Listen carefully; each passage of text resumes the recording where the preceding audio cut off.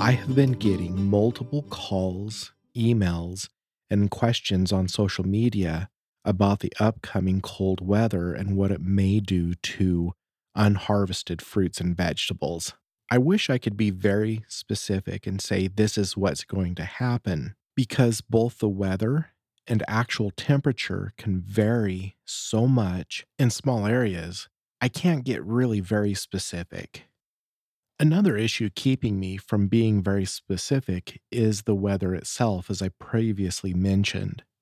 Not all frost or freeze events are the same, and many things influence whether plants will be damaged or not.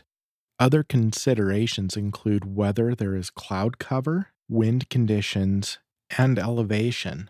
Even a few feet sometimes can make a difference because cold air is more dense and has a tendency to travel downhill.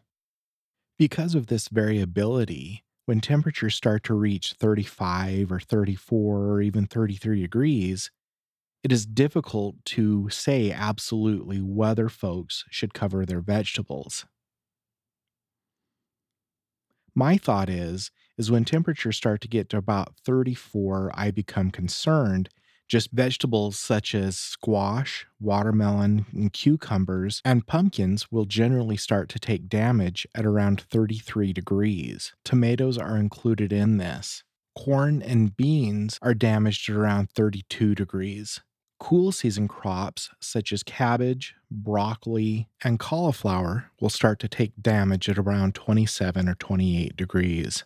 With all of this being said, I think the take-home message is, when in doubt, just cover the vegetables up. It oftentimes is just not worth the stress worrying at night whether you should have covered them. So if you're in doubt, just go ahead and cover them up. Tarps, blankets, and similar objects are just fine to do that. For small fruits such as raspberries and grapes, they can be covered because they're usually on a trellis. You just need a blanket or a tarp big enough to fit over. If it is going to be windy, that makes life challenging because your tarp or blanket can blow away and you will have to use your judgment and do your best with that. And now on to fruit trees. The critical temperature for commonly grown fruit is 28 degrees. That is the point at which you will take about 10% damage to the fruit. I am often asked if you can tarp or somehow cover fruit trees. Except for the smallest trees, which you probably shouldn't be allowing to produce fruit yet, how do you actually do that? If there's any sort of wind, the blankets or tarps will blow away, and if you try to stake them, you will probably break some branches. And so if you do succeed in actually getting a tarp or a blanket secured to a tree without too much damage, unless that tarp or blanket go clear to the ground, if there's any sort of wind, a lot of times covering the fruit trees isn't going to be successful.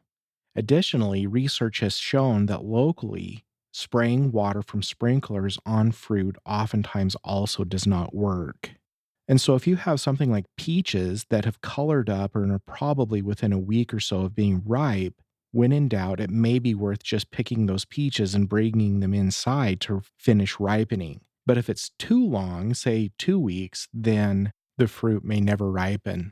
Now, if apples are frozen and they're near ripe, they can be allowed to thaw and then they can be processed into sauce or something else. One more thing I should mention is that as our climate changes, and yes, it is changing, I'm not blaming it on humans or gorillas or volcanoes or anything else, but it is changing. One of the predictions is that these extreme weather events will become more common, especially in the spring and fall.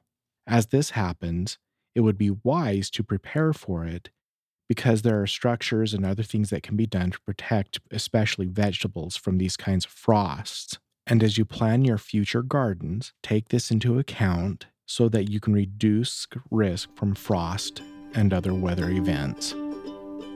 Remember to subscribe to the Homegrown Horticulture Podcast.